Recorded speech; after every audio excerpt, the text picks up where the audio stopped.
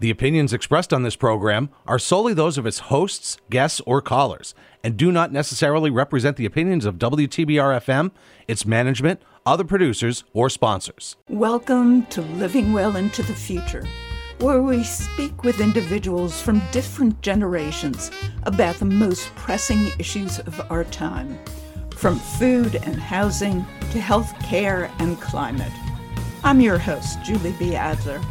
Our show is all about exploring potential solutions to complex problems, drawing on the expertise and insights of people from different backgrounds and age groups.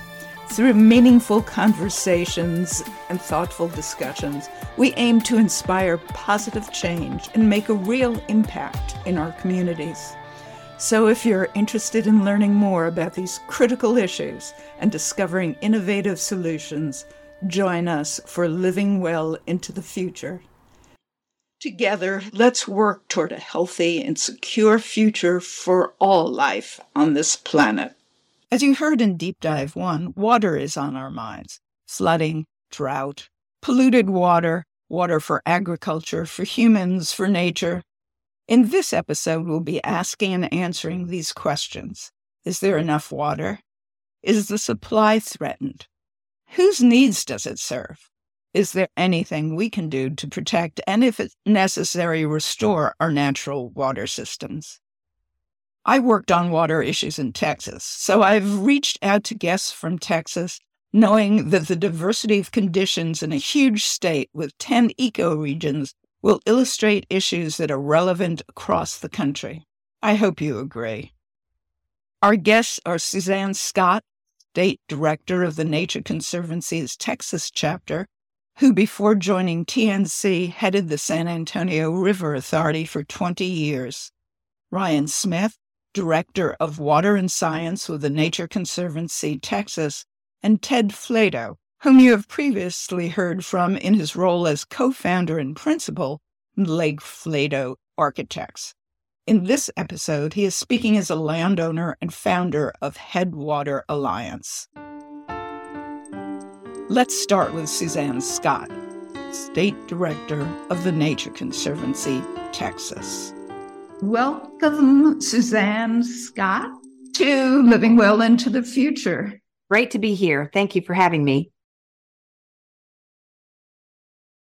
The Nature Conservancy works throughout the country along with other organizations. What do you think the challenges will be in the future, and how is the Nature Conservancy going to contribute to addressing them? I think that climate change is our biggest challenge, along with the crisis on biodiversity. Both of those two crises, climate change and biodiversity, are really what we work on every single day.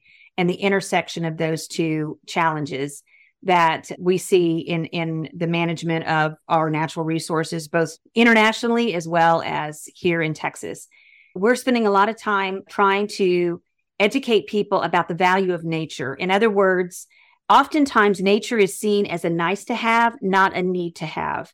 And the more that we can get people to understand that nature has a function, and it can function to mitigate the effects of climate change. It can also help us adapt to climate change. We need to really incorporate nature as infrastructure as we're moving forward. So we're spending a lot of time trying to look at practices, policy, techniques that people can use. We've already talked about the regenerative agriculture and having better soils and grasslands. That's a nature-based solution. That's something that nature is providing a function. Similarly, as you're talking about flooding issues, you could put in more natural infrastructure in parking lots or in neighborhoods, on roadways that can slow down, spread out, soak in water versus it just running off and having these high velocities, bringing with it all of the contaminants that come with it in an urban environment. We have to think smarter. We have to develop smarter. We have to incentivize these kinds of practices. And what we're finding is change is hard. When people have a recipe or a certain way that they've always developed, when you want them to change and look at a new way of developing using low impact development techniques or nature-based solutions or other things, the shift is slow and hard. And we're trying to get the community, the people, to say, hey, wait a minute, we want our cities to look different. We want our roadways to look different. We want to be able to use nature in a way that's going to help us be able to adapt and mitigate the impacts of climate change. And we think if it comes from the bottom up versus the top down, we think that we're going to have a whole lot more opportunities to make change in Texas. We need to get policymakers to think about changing the way that we develop. We need to get policymakers to understand that we can use incentives. We don't always need to use sticks. We can use carrots to get people to do the right thing. So what we're really trying to do is get the public to get more engaged and more vocal. If you're doing a bond issue in your city, make sure that your city councils know, I want to use nature-based solutions. I want all your engineers to look at nature first before they go into their traditional infrastructure. Look and see how nature can be used first. It's not going to be able to be used in all cases because of the situations, just like we did on the Mission Reach. We had to balance between flooding and protecting homes and ecosystem restoration. Those kinds of decisions need to be made every time you do a road, every time you do a flood channel, every time you do a culvert. And those are the kinds of questions that we need to start asking ourselves. I think the biggest challenge is going to be really changing the way that we have developed. And we need to be smarter, and we need to use nature. What can listeners do to support the efforts to have adequate water for nature and people? Absolutely. I think that, first of all, as simple as it sounds, I think that we would like everyone to know where their water comes from, first of all. So educate yourself about what's the source of water. And even though that may be simple, believe it or not, there are a lot of people that still think, oh, I just turn on the tap and there's the water. They don't understand where the source of that water comes from. So really understand your community and where the water's coming from, first of all. Is it collected in a reservoir? Is it underground? Is it an aquifer? Is it a river? Is it obviously reservoirs come from, oftentimes are fed through rivers. Sometimes people get water from snowmelt or other, depending on where they are in the world. But understand where your water comes from and understand how it's managed. Who are the entities that are managing your water? And really educate yourself about the system, because then you can determine, okay, what are our challenges in our community? Is it a water quality? Do we have too many threats to pollution in our water systems? And that's ultimately something that's going to affect our drinking water or our groundwater. What do we need to do about that? So I think, first of all, educate yourself and be able to understand that. Then work on policy. We believe that you can get better scale of conservation for water. Really, when you think about policy, what is your city council doing? What is your water board doing? What is your state legislature doing? What are those things that we can all do to influence our elected officials and the policies that they're making so that we can get better development practices, we can get better protections for our natural resources, and again, looking at that balance between nature and people. But it's hard to have a one size fits all because every community is not the same. So it's hard to say this is the recipe every place. So you have to get yourself educated about the specifics of your community so that you can really engage. And then, vote with your feet, decide whether or not that's the candidate you like or if that's the policy that you like, and make sure that people are doing the things that are the most balanced, and get engaged, ask questions. Citizens can't sit on the sidelines when it comes to the value of water and their natural resources. They must get involved because it's too precious for us to think that somebody else is taking care of these things. Most people are trying to make the right decisions, but I think it's good for us to challenge those things. We just did a deal right outside of San Antonio. The gentleman was going to develop a piece of property on a very pristine creek called Honey Creek. And the Nature Conservancy, had been involved in the Honey Creek natural area for a very long time, since the 1980s, protecting this very important, pristine stream in Texas, hill country. And there was a developer that was going to put 1,600 homes on 500 acres. And that was going to create all kinds of runoff and all kinds of threats to a very important water system, not only for nature, but that same water system creates water for people into a reservoir that people in the hill country get their water supply from. So we worked with that landowner and we said, is this really right? Is this the legacy that you want to leave? And ultimately he decided instead of developing that into a huge subdivision, he donated it. Let me just say, we paid him to sell that property to Texas Parks and Wildlife. He did it at a discount. He lost money. He would have made more on the development than he did on the acquisition that we did of that piece of property. But ultimately, that property is now going to be protected and it's going to be added to a state park. So again, this decision that was made. The entire 500 acres? Yes. But again, it was a lot of difficult decisions, both on the part of the landowner and on the part of all of us that had to raise the money in order to make the transaction happen.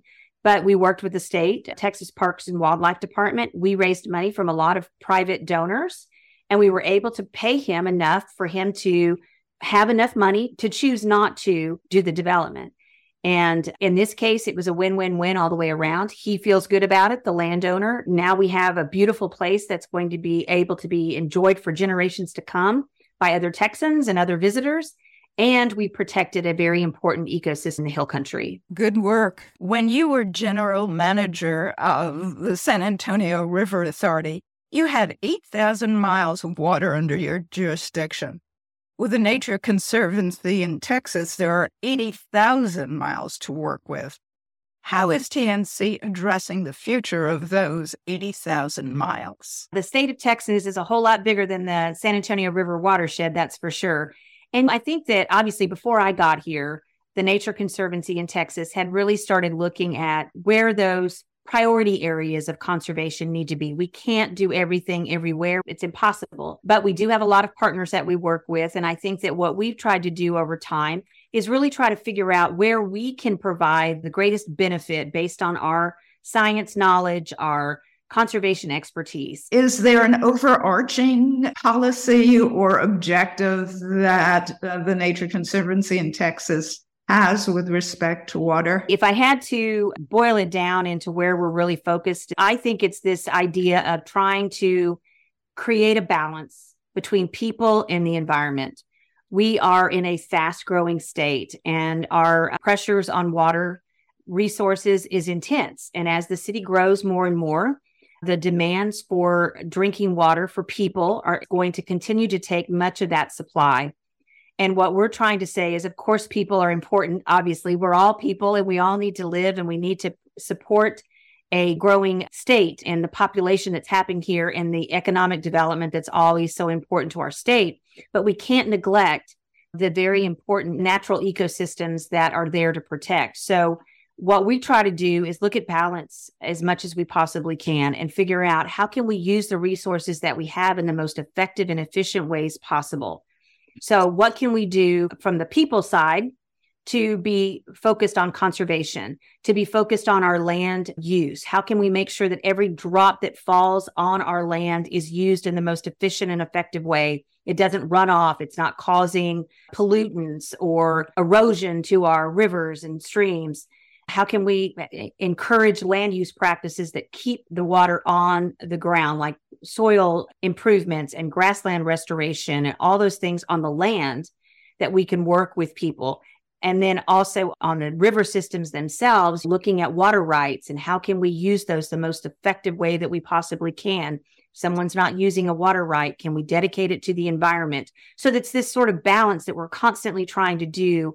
And then with climate change, that's becoming even more challenging because we're going to have more serious droughts and more serious floods. And this idea of trying to balance between nature and people is going to become even more intense. Thank you, Suzanne. We'll get back to Suzanne, but let's turn to Ryan Smith, Director of Water and Science for TNC-Texas.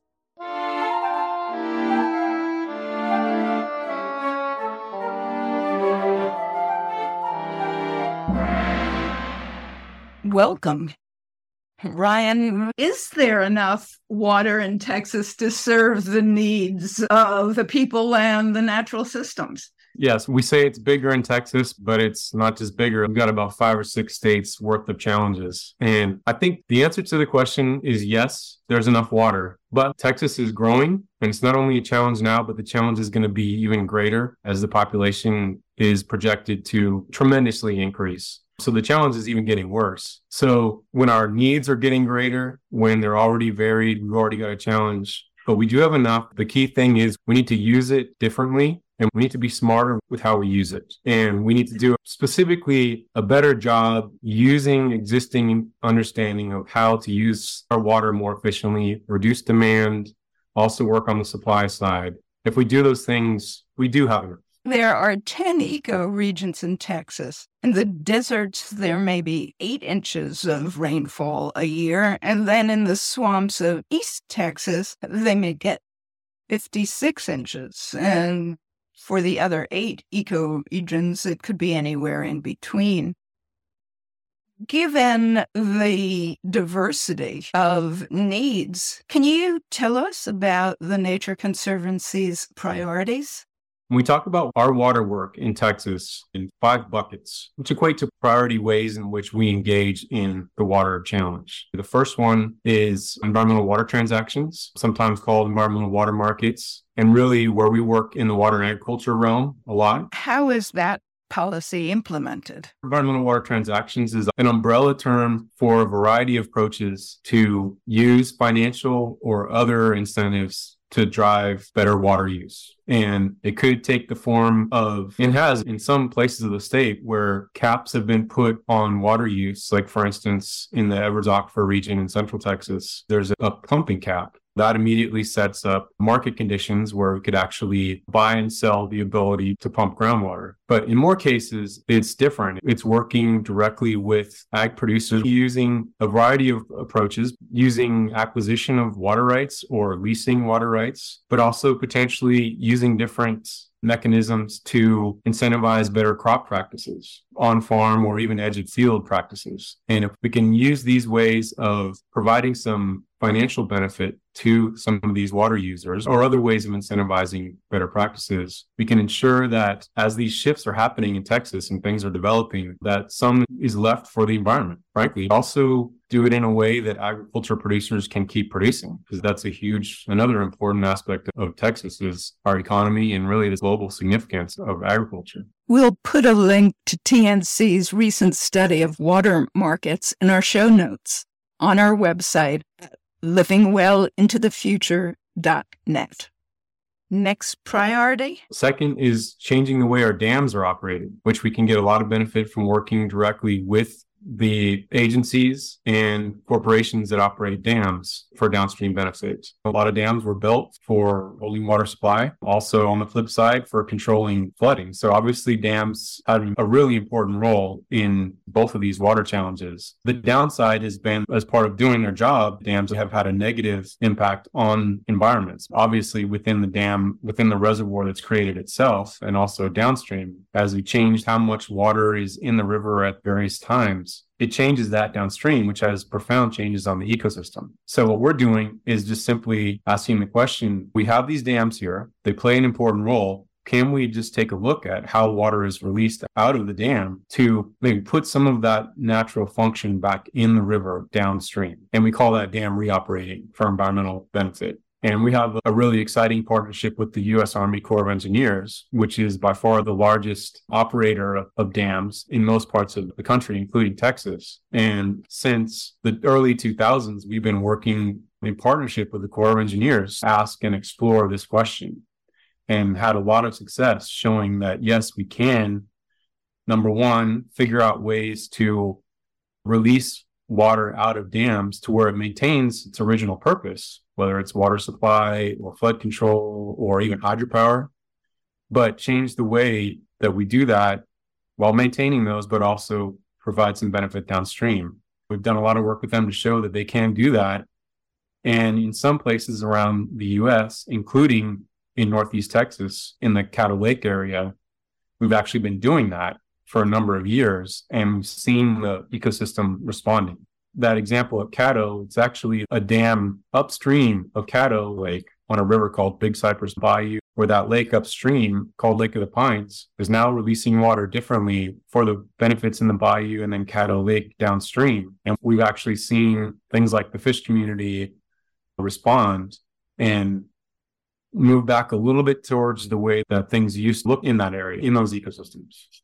And are they replicating it throughout the country now? Yes, that partnership with the Corps of Engineers that we call the Sustainable Rivers Program, it started with 8 rivers in 2004, and Caddo Lake and Cypress Bayou were one of the original 8. There's now almost 50 rivers across the U.S. in the program, and we're right now in Texas looking at framing out this partnership and how it would look in 3 other river basins in Texas that might end up including up to 16 additional dams. So a lot of times in the environmental realm, the best way to make things happen is to dig in, figure it out, demonstrate success, tell the story, and it starts to grow. And we're seeing that in this dam reoperation space. We'll publish a link to Nature Conservancy's video that showcases the Caddo Dam work in our show notes on our website at livingwellintothefuture.net. Let's get to bucket number 3. Water management and policy. How can we, number one, work within our existing water management and regulations such as it is approach to use best practices, and also work within the policy formation space to improve the enabling conditions? Maybe we will always have, to some degree, groundwater use and regulation based on the mineral doctrine, but there are ways in which we can put sideboards around that to help drive sustainability. The 4th one is working in the land water space. So we know that the land and water are intimately connected, and when we do land management, land protection, things like that, it has water benefit. And TNC is a large landholder in Texas. We have a large network of nature preserves. We also work with a lot of private landowner partners. And if we can change the way land is managed and even protected from development, that has a lot of water benefit. Where TNC is the landowner. Can you talk about how that promotes water use, preservation, protection? Sure. I think the thing that's a unique space that the Nature Conservancy often plays is we are a stakeholder because we are a landowner. And in Texas, we are actually a landowner and therefore a stakeholder in some really important places for water resources, particularly Central Texas and West Texas, where some of our preserves, which is how we refer to our land holdings, have some really important and iconic springs and reaches of rivers and things like that. Being that kind of a stakeholder really gives us an important role to play connecting back to those groundwater conservation districts or other local water managers. Since we're a landowner, we're a stakeholder, we're in a really unique position to help build the science, even in some cases help build the funding, and then on our land, potentially demonstrate land use practices that can provide water benefit. So in a lot of places like West Texas, part of that is just stuff that hasn't happened as a result of us having these places. Like they haven't been developed, they haven't been broken into smaller chunks. Fragmentation is a huge force, I would say, in rural Texas, where these large heritage ranches are being broken up into smaller pieces. And oftentimes in places where either we own land in fee or where we worked with these landowners that want to keep those ranches intact on conservation easements, we've shown by keeping the land intact what land benefit, but water benefits also. And then in other places, particularly in East Texas and in grassland areas, where we have some preserves that actually have land that really need to be restored also, whether it's prairie or forest. And as we're doing the prescribed fire, other land use practices to restore the land health, soil health, we can also then demonstrate the benefits to water resources. And then the 5th one is nature-based solutions. And really all of the previous ones are nature-based solutions also, but this one specifically gets to not only, but in part, that second problem of where we have too much water. How can we use nature as infrastructure, for example, even for helping manage our flooding problem in places where the state has developed and made our normal challenge of, say, tropical storms and things like that we deal with as part of living on the Gulf. We've made that worse in some ways, and how can nature be part of the solution? So those are our 5 thematic priorities for how to deal with both the land, with the water, biodiversity, and the climate crisis also. And they land in different parts of the state in different ways, but those are our 5 priority approaches. Again, nature-based solutions is a very broad term. So all the things we've been talking about, these are nature-based solutions where we're trying to show the power of nature for solving all of our water needs, including water supply. But specifically this last bucket, when we are talking about drought, but the thing I really want to highlight here is we're really trying to look at how we can help Texas realize more the ability and the power of nature to help deal with that other problem, which is too much water. And particularly where we have things like tropical storms that create this natural flooding context for Texas. It's just part of life here. And then places where we've made it worse through land development and sprawl. Part of the solution to dealing with that problem can be let's utilize nature and things like intact, healthy floodplains, intact, healthy watersheds to reduce the severity and the impact of flooding. And we're not saying that quote unquote great infrastructure is not needed, but as we're thinking about the solution to this problem, let's get all the benefit we can from green infrastructure, from nature-based solutions, because just like how things like dams and levees and things like that are infrastructure that are helping us deal with the flood. So also, and maybe even more so, nature, healthy watersheds, intact floodplains are infrastructure that are helping slow down the water, store it. And as we're impacting those areas, we're actually making the problem worse. So can we protect the places where floodplains are still giving us some benefit? And in other places, can we restore them to maximize that benefit at different scales? So I think what we're really trying to do is, again, take advantage of and help the state implement the policy framework that we already have. So the state is toward the end of implementing a relatively new planning process in Texas, which is flood planning, that was really set forth by a couple of these very impactful hurricanes that we've seen in the last 5 years or so. So we're going through this process similar to how the state has had a water supply planning approach to have a systematic approach to planning for the future of water supply. We have this process that's doing the same thing for flooding. And one of the main things that we're trying to do is to make sure that there is a lot of knowledge that's been developed around the world on how to use green infrastructure and nature-based solutions for this. But one of the first things we need to do is just make sure that information is delivered both to the process, but also a lot of the ways that this will be implemented is it's going to lead to funding for flood control, flood management, flood risk reduction projects. That funding is going to be delivered to local scale municipalities. And part of the way that we're going to make sure green infrastructure is part of that is there needs to be an awareness at the level of those municipalities to the potential here. And the fact that actually an intact floodplain is not a negative thing. In fact, it can be a positive thing. And then working with them together to find ways to utilize that available funding. Is that where you're involved with local governments as well as the state government in order to get that message and get at the table to have a hand in policy? Yeah, it's multi-pronged. It's at various scales. So it's statewide. The way this process is being implemented is through a regional approach. So there are flood planning regions, and there are some of the key stakeholders, including river authorities, that are guiding and implementing and really the leaders in the approach. So we're engaging with, at that scale too, the sort of regional approach that's planning for how to do this. And then there's an economy of scale there too in delivering the information, delivering the tools. But then we also anticipate, yes, at the local scale, working with communities to take advantage of the funding that'll be funneled through this planning process. Regular listeners to Living Well into the Future have heard our discussion of nature-based solutions to flooding issues in episode 12, Working with Nature, available wherever you get your podcasts.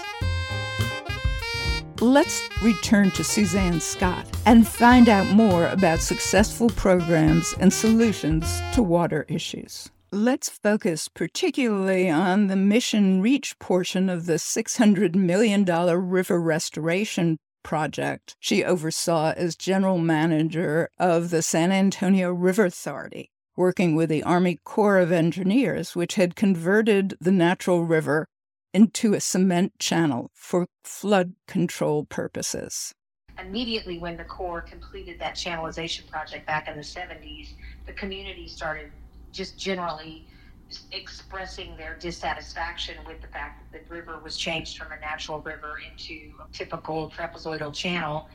And the community kept saying all the natural elements of the river had been taken away in the spirit of flood control. The questions arising with the Corps of Engineers, hey, is there some way to do this in a more naturalized way? And of course, then the Corps of Engineers only had one way of doing things, and that was just straightening, channelizing. They didn't really think about doing flood control in any other way. About the late 90s, they added a mission to the Corps of Engineers of environmental restoration.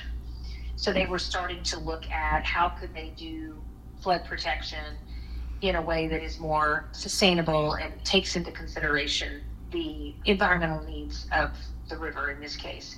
So we went back to them after we had done this initial local analysis, and we had to get the original authorization of the project changed to include ecosystem restoration so that the Corps could actually come in and do a full analysis. So we did that through an act of Congress back in 2000. We actually added ecosystem restoration and recreation as project purposes so they could look at restoring the river, maintaining the flood control, and then adding recreational benefits that the Corps could fund. So that was really the impetus for the Mission Reach project. And it now has spurred out the West Side Creeks, which is the next phase of that project, because there was 13 miles of the river and tributaries that were channelized by the Corps of Engineers for flood control purposes. And now all of that is now being looked at for ecosystem restoration. It's the restoration as effective in flood control as the channelization had been? Yes. We call it a highly engineered natural channel.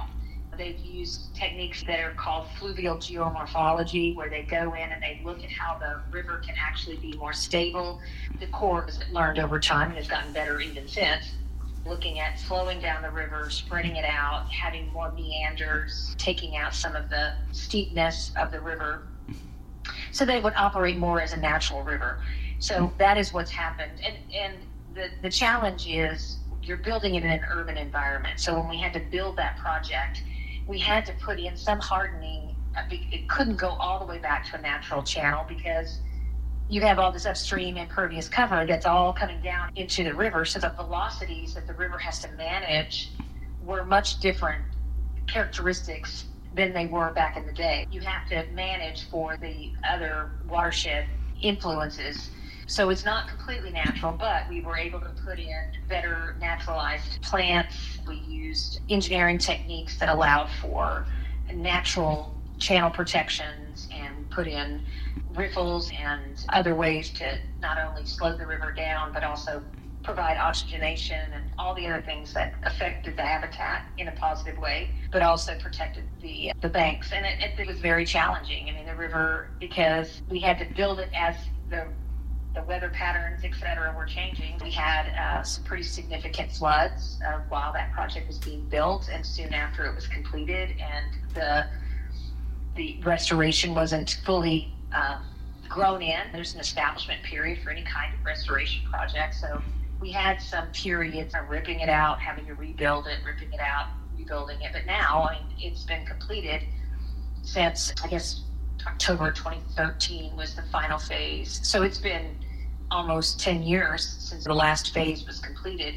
So it's grown in a lot more and it's much more stable. They're not having to fight the influences of the watershed as much as they used to. The number of birds that have come back too, I mean, besides the management of the flooding, the challenge that they're having right now, the River Authority, is when you have a natural environment, other native plants come in with every flood. So you've got tree seeds and other trees that are coming in voluntarily into areas where, again, as I mentioned earlier, it was a highly engineered natural channel. So there were certain areas where they knew they couldn't have a lot of density of stems. So they've had to go through some exercises of thinning out where trees have come in naturally to ensure that the flood protection of the channel is still maintained. If you let it go wild, just like you would in any river, trees are going to come in areas where maybe they would cause more rise in the river. So that they're having to manage to make sure that the ecosystem restoration project is successful, but also that it still provides flood protection, because otherwise it could end up causing more flooding. So that's why the management that, to your earlier question about is it effective? It's effective, yes, but it has to be managed and maintained to ensure that effectiveness is maintained over time. Another successful program, one that I worked on, is the City of San Antonio's Edwards Aquifer Protection Program. The Edwards Aquifer had been San Antonio's sole source of water for decades, if not over a century. Even with population growth and development, it is still the primary source of water for the city. The citizens of San Antonio taxed themselves to fund a total of $325 million to protect land above the aquifer and the aquifer recharge zone. The local land trust I headed in the 2000s worked with the city, as did the Nature Conservancy and initially the Trust for Public Land. We worked to acquire land to protect the aquifer, sometimes by buying it outright, but mostly through conservation easements. The program has protected 177,000 acres to date.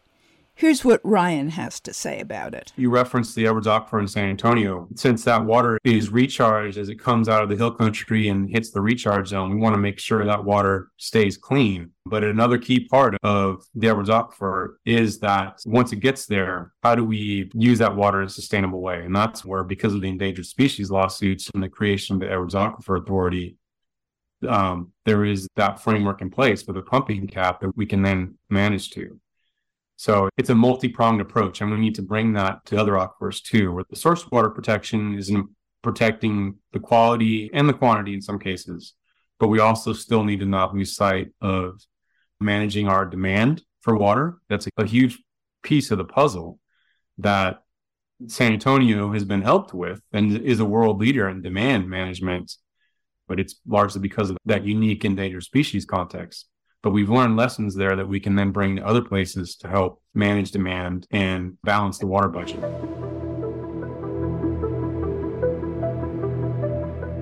Suzanne, how does the Aquifer Protection Program and others like it in Austin and elsewhere fit into the Nature Conservancy's water work in Texas? Very important.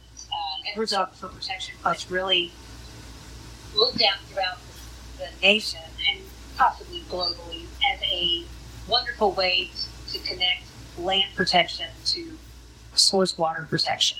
That project started as acquiring land in sea. They realized very quickly they were going to get a whole lot more protection through conservation easements. Of course, then it moved to conservation easements, and we've been one of the land agents with the green spaces since the beginning. And the idea of having conservation easements on private land to protect the source of the aquifer and protecting that recharge so that the water quality as well as the water quantity can be protected in the aquifer has been extremely successful.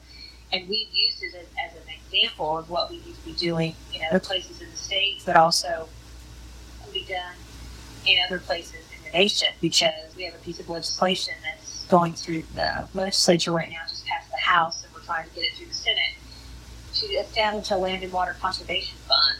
Texas is one of now 13 states that does not have a dedicated source for land and water conservation. So we're trying to get a dedicated source established, and so that there can be more funding at the state level to do these kinds of programs to have protection. Suzanne mentioned that the Nature Conservancy, as well as the local land trust, worked as land agents on San Antonio's Aquifer Protection Program from the beginning of the program. I'll share a bit of my experience of more than a decade ago. Ryan mentioned land fragmentation. We saw it in real time as large tracts of land were being cut up to put up more housing developments, more shopping centers, more roadways. Tops of hills were shaved to better perch hotels and housing. Large land parcels were becoming rarer and more expensive over the aquifer. So the program, overseen by a conservation advisory board, turned its attention to the land over the Edwards Aquifer Recharge Zone. The land acquisition team worked with owners whose land was identified by the scientific advisors as over the Edwards Aquifer Recharge Zone, and then determined if they were interested in placing a conservation easement on the property in exchange for payment. The land acquisition team worked through the process with the landowners and explained that with a conservation easement on the landowner could continue to live on the property and use it, but it couldn't be developed, and it had to be used in a way that protected its value to recharge the aquifer. Then members of the team, including geologists from the San Antonio water system who determined whether the features did or didn't contribute to aquifer recharge, went out to look at the property. The investigations revealed waterfalls, caves, cliffs, and other features on land not open to the public since most of the land in Texas is privately owned. One property that was included in the program had a sinkhole big enough to swallow a Volkswagen Bug, a great entrance for water to pour into the aquifer. The program continues, but given the population growth and development over the aquifer, the city has had to develop other sources of water. The aquifer is still the primary source, though.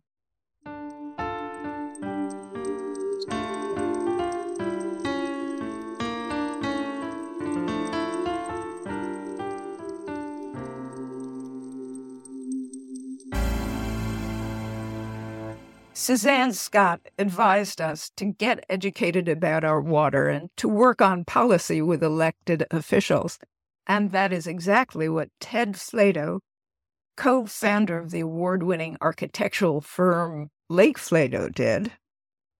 Hello, Ted. Thank you for speaking with me again, this time wearing the hat of a rancher, a landowner. You founded the Headwaters Alliance. Can you tell me what it is and how you educated yourself about water? Our alliance is a group of, right now, 200 landowners and growing. We have a lot of really thoughtful advisors, and those advisors are some of the same people that you're speaking with during this program. So we have a well-informed group, and there's lots of people putting a lot of time into this effort. 200 members in a period of 6 years. Is that a multi-generational effort? Yes, it's critically important that it's multi-generational. Typically, we began with a lot of people my age because probably sometimes we have a little bit more time. But it is, in reality, something that the next generation and the next generation after that are really the ones that need to be involved now and work on it. So that's exactly what we're doing. One of the discussions that we had most recently on the drive banks of the Little Blanco, we're talking about how to get our younger generations involved. And we had a number of members show up. Their adult kids came in their 30s, and we had a really great discussion about that. Can you tell me something about what propelled you to take action in the last several years on the status of availability of water for future generations? Oh, I appreciate that question. It's very challenging times. The state has been blessed with a robust economy. Population is booming in Texas. Our entire state is increasing in population significantly every year. The land is 99% privately owned, and at least half the state is a pretty dry place. And then you add climate change to that. And so just during our lifetime, you can see that the pressure on this really limited resource is something that you cannot just sit there and ignore. And then currently, unfortunately, these days, the powers that be are fairly averse to tackling these challenges. There are lots of other challenges they see are far more important. And all it takes is a drought. We're now in a second drought. We've had a drought maybe 4 or 5 years ago. We just recently had one of our alliance meetings out on one of our members' ranches, the beautiful place on the Little Blanco. And the land looks quite lovely, really. We've had some great spring rains. It was beautiful green grass. It looked like, as I would say, Ireland with cactus. But their little Blanco, the stream, was completely dry. And that is the case right now because we've had a much lower rainfall in some parts of the state for almost 3 years, but in others, maybe a year or two. So a lot of the rivers and streams are quite low. And that's a natural condition right now. For the most part, our planet is getting hotter and it's drier. And so those are natural conditions that are going to be more severe. But if you factor in the next part, which is a population that is expanding and moving out into the country, and each of those new persons moving into the country is needing water and needing a well. And before you know it, we won't have that level of water in the aquifer to supply the rivers and streams. So one hurdle was thinking about pristine water, which was relatively easy, I think. But the next is the quantity issue. And that is a situation where having more science available so people can better understand the connection between groundwater and surface water, the more we're able to develop the science, the better people can understand the challenges. And that's kind of the next step. If enough people understand the challenges, and then it can speculate on where it's going to go if we don't make some good decisions. Is the Headwaters Alliance now an organized entity? And if so, who are the participants?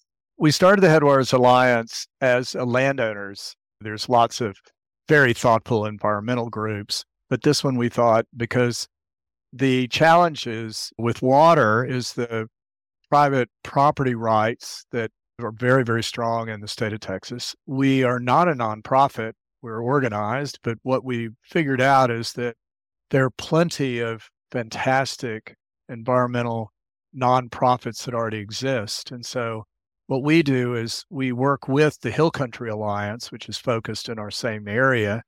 And when we have causes and threats and opportunities, we end up often using that organization to assist us in some of those efforts. We decided to have an alliance of river owners who would be coming from all walks of the political spectrum. And we all came together with a common goal, which is to keep our rivers and springs flowing for generations and hopefully flowing all the way to the Gulf of Mexico. So it entirely benefits the state of Texas. Over the past 6 years, have you consolidated an objective? Is there a plan of action? It's a long game in the state of Texas. It's definitely something that the next generation will probably still be working on. But the most important thing is first building alliances and friendships. And often we see when there's particular challenges, we see those as opportunities. We come together and we work together to see if we can solve some of those challenges. For example, a lot of the rivers in the Hill Country are what are labeled as pristine rivers. They're rivers that are flowing well above most of the towns and cities in the Hill Country. And so they're in a very pristine condition. And we hope that these pristine rivers would stay in those conditions forever. And there have been some threats towards that. Some summer camps, for instance, wanting to do some direct discharge into those streams. And so that was an opportunity for a number of our landowners to come together and to ultimately work with that camp to persuade them that there would be a better way to do it. And we were successful.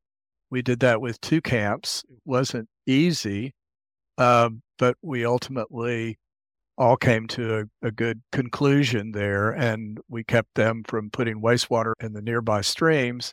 But we also were very excited that they were using wastewater for their agricultural or their irrigation needs, which was critically important because often we're worried about the quality of our water in our rivers, but also the quantity. And so if camps, for instance, if they're needing to do a lot of irrigation, you would really prefer them to use their wastewater for that irrigation. In both of these cases, these camps were thoughtful and progressive about thinking about that.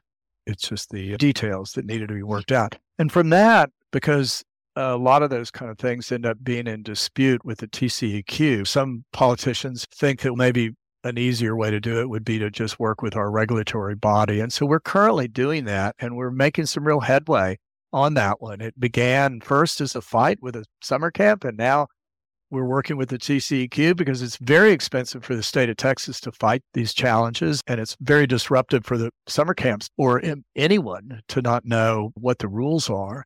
And so we've made some real success. When you said we are working with TCEQ, the Texas Commission on Environmental Quality, do you have a delegation? Have you hired lobbyists? Have you hired attorneys? How do you approach them? We put a few of our members of our alliance in charge of this effort, so we were a little bit more streamlined. And then, yes, we hired a lobbyist lawyer to assist us in working with the TCEQ.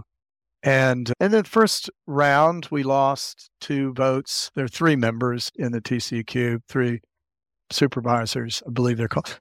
Anyway, it was a 2-1 vote against us to make these pristine rivers secure of not ever getting any kind of direct discharge. But there was enough discussion about it that let's see if we could maybe tinker with the rules a little bit. One of the opponents was the Home Builders Association.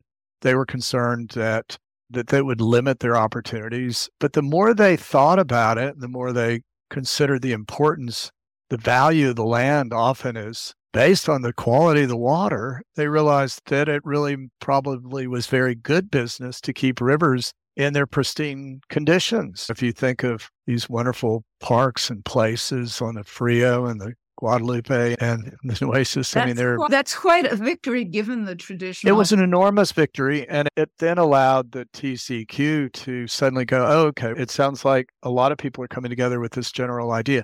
So that was one. I honestly thought in the very beginning the idea of pristine water and keeping it that way would be an early success for our group. I thought that's kind of low-hanging fruit. It seems like, why would you not want to have these rivers that have been in this wonderful condition? And there are a lot of the reasons why people go to the hill country. Why would you ever want to change that?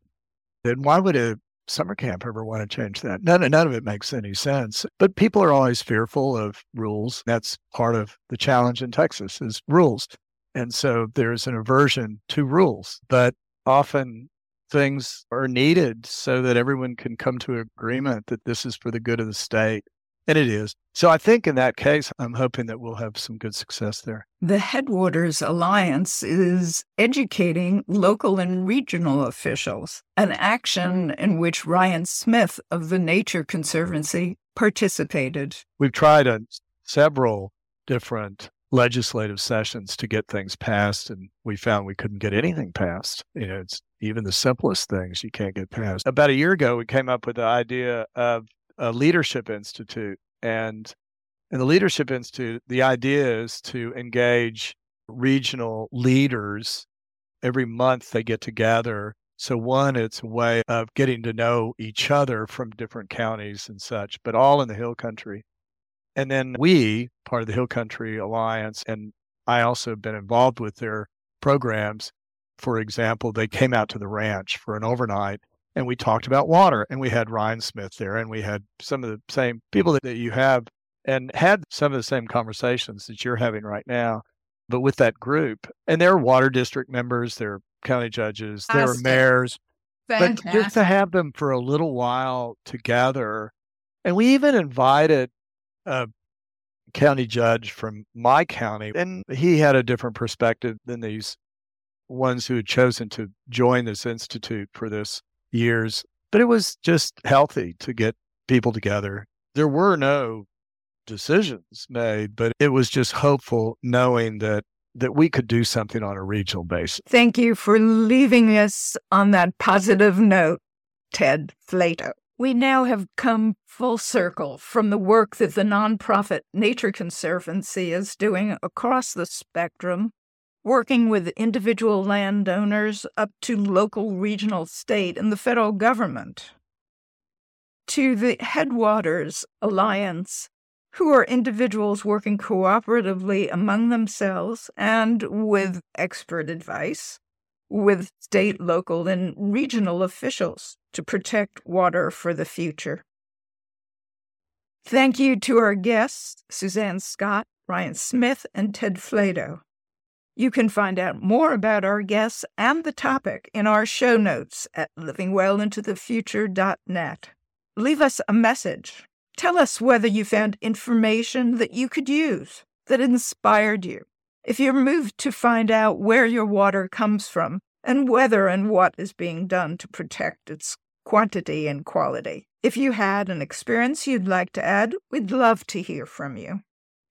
In our next episode on water, we'll go back to Char Millard and talk about the environmental history of dams and other water infrastructure. For a generational perspective, we'll speak with Char's student, Spencer Nicholas, who undertook a project that has relevance to his and our future. Subscribe so you don't miss a single episode. Please give us a 5-star rating so other people can find us. Thanks from me, Julie B Adler, to Berkshire Ollie, WTBR-FM 89.7 Pittsfield, and the Berkshire Eagle for their support. Our music is written and performed by Michael Koppenheffer. The opinions expressed in this program are those of our guests and not WTBR, Berkshire Ollie, or the LWITF production team.